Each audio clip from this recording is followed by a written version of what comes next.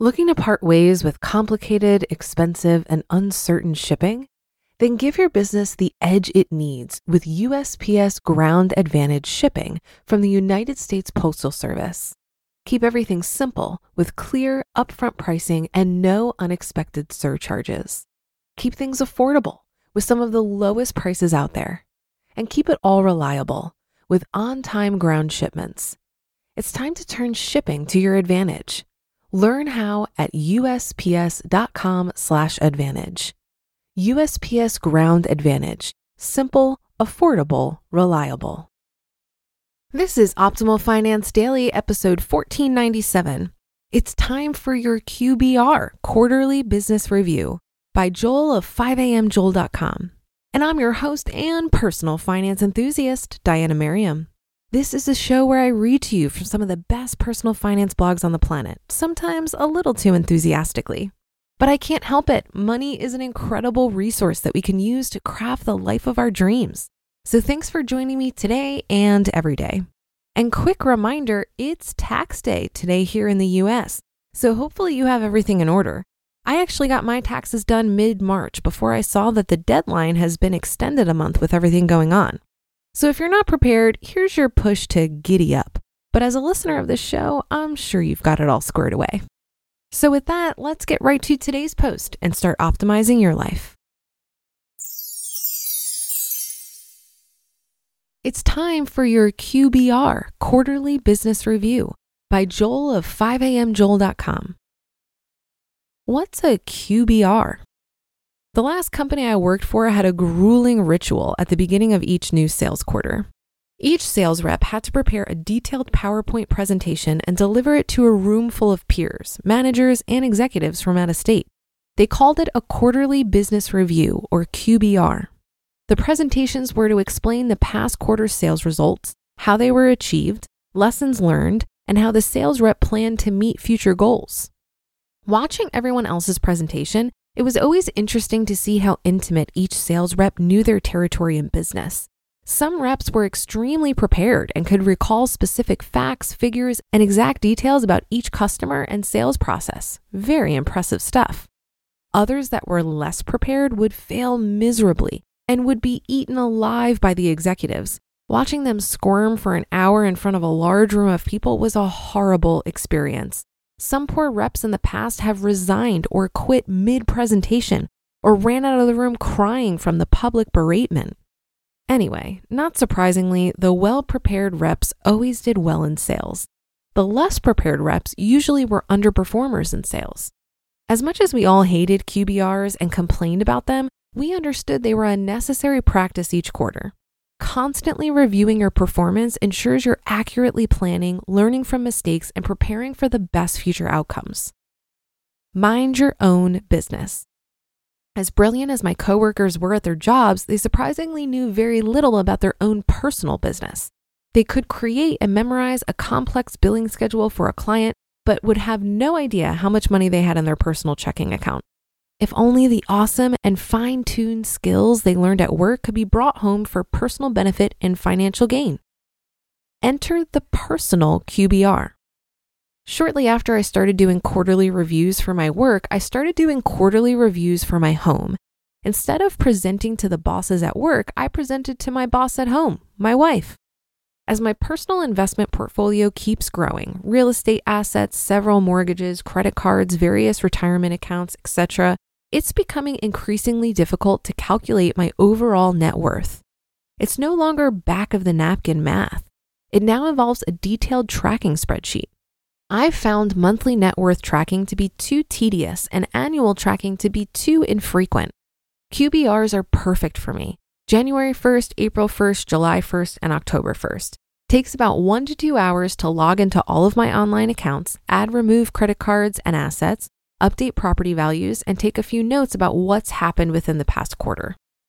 What about online services like Mint.com and Personal Capital?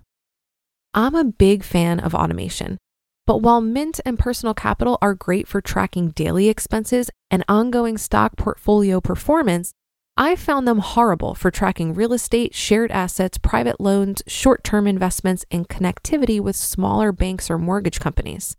Also, there's no good place to enter notes or record details around major events that have sudden effects on your net worth.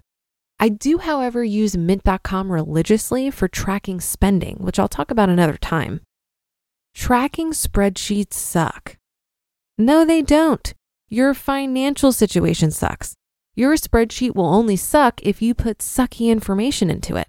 Your net worth tracking is easy. It's just a simple list of stuff you own and stuff you owe. And since it's your spreadsheet, you get to decide what's included and what's left out. For example, some people don't list their car as an asset, and everyone has a different opinion on whether your home should be listed as an asset or not. Real estate and joint venture values. Real estate assets are probably the hardest to get accurate values for every quarter.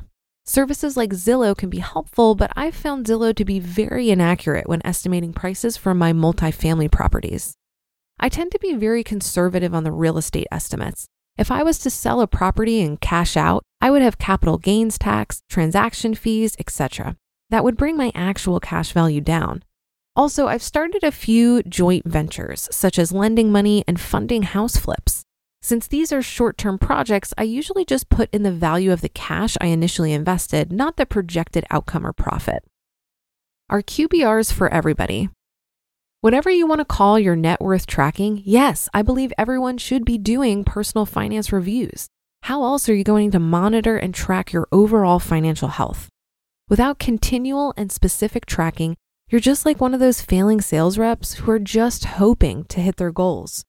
Hope is not a strategy. The sales reps at my old workplace made millions and millions of dollars for the company. They poured their heart and soul into their work every single day at the office. I did too, but I also applied the same amount of effort or more to my personal stuff at home. And I encourage everyone to do the same. Even a tiny amount of planning and preparation pays off a huge return. Now get to it.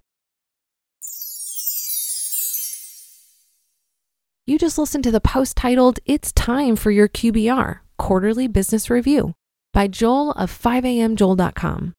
Looking to part ways with complicated, expensive, and uncertain shipping?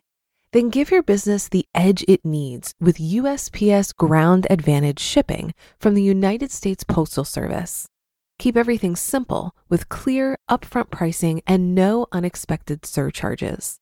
Keep things affordable with some of the lowest prices out there. And keep it all reliable with on-time ground shipments. It's time to turn shipping to your advantage. Learn how at USPS.com/advantage. USPS Ground Advantage. Simple, affordable, reliable. If you've been using Mint to manage your finances, I've got some bad news. Mint is shutting down. But now for the good news. There's a better alternative. Our sponsor, Monarch Money. Mint users are turning to Monarch Money and loving it. Maybe you're saving for a down payment, a wedding, a dream vacation, your kids' college. I found that Monarch makes it so easy to help you reach your financial goals, whatever they are. I definitely wouldn't be able to allocate my finances or plan as clearly without help from Monarch. In fact, Monarch is the top-rated all-in-one personal finance app. It gives you a comprehensive view of all of your accounts, investments, transactions, and more. Create custom budgets, set goals, and collaborate with your partner. And now get an extended 30-day free trial when you go to monarchmoney.com/OFD. After trying out Monarch for myself, I understand why it's the top-rated personal finance app. And right now, get an extended 30-day free trial when you go to monarchmoney.com/OFD. That's monarchmoney.com/OFD for your extended 30-day free trial. I love a quarterly review because it feels like a reset to me. It's an opportunity to learn from the past and give myself a clean slate to try again. I actually do this with my finances each month, but I do a quarterly review for other goals. Every quarter, I focus on 6 targeted goals, and I use the results to inform the next quarter's goals. I also give myself a grade for each goal because I miss the days of school when I got graded for my work. And yes, I totally understand how obnoxious that sounds. So I thought it would be fun to share with you my results from this year's first quarter. My first 3 goals were to help prepare me to do the 75 hard this year. If you don't know what that is, it's a 75-day challenge that helps build mental toughness. I'm officially starting it this coming Monday. One of the elements of the 75 Hard is 2 daily 45-minute workouts. So to help me prepare for that, I had a goal to do at least 1 daily workout. That way, 2 per day wouldn't be as much of a stretch. My grade? 86%. I learned that this is easier for me if I get it done in the morning at 7 a.m. I also attempted to drink a gallon of water daily, another 75 Hard requirement. My grade? 75%.